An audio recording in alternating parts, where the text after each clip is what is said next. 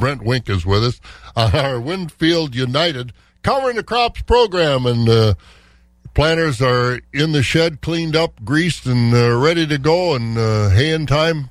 Good out there. Wow, this is just an incredible week. Yeah, we finished planting, I think, last Sunday or Monday, and a lot of things wrapping up. But, boy, the hay that's getting knocked down, isn't that just really fun down to see all of this equipment, and they can mow those fields off in a hurry. Boy, they can, and they can put them up in a hurry when it's ready to. And I'll tell you, this is kind of like, remember a few years ago around here, it was kind of like Arizona.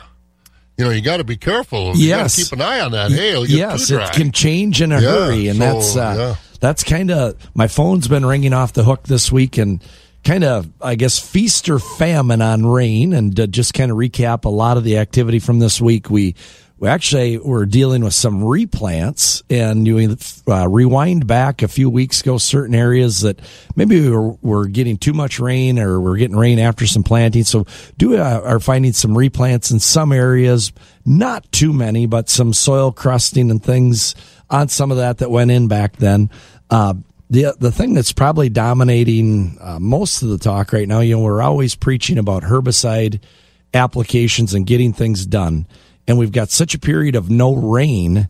And when we look at a lot of the herbicides going out, they're group 15 herbicides. And really what that means is those herbicides are designed to stop root and shoot growth of these weeds. When the weeds germinate and they start to grow in the soil, these herbicides that we've laid out on the soil are there to stop that from happening. And maybe if they've emerged a little bit, those herbicides can control that. But with no rain, that isn't ideal. I mean, these herbicides, you like to see rain to kind of activate them or to get them moved into the soil surface.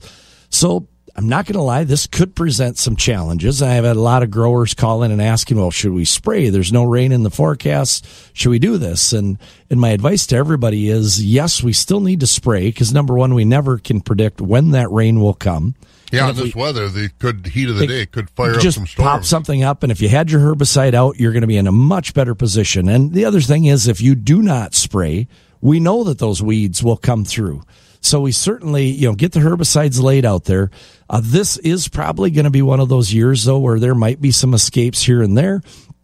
Some of the herbicide companies do have some respray claims and things where you can maybe get a few dollars toward a respray, but definitely getting the herbicides applied. I know there's not a lot of rain in the forecast here, but it's still really critical.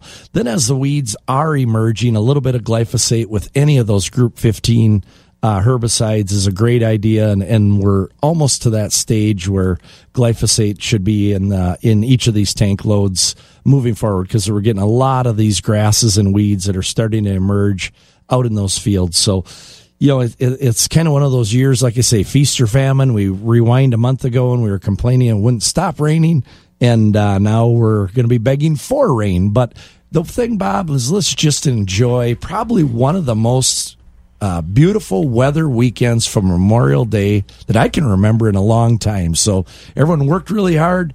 They pushed really hard.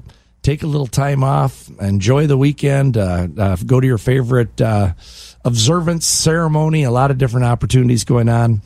Again, hope everyone enjoys their Memorial Day weekend.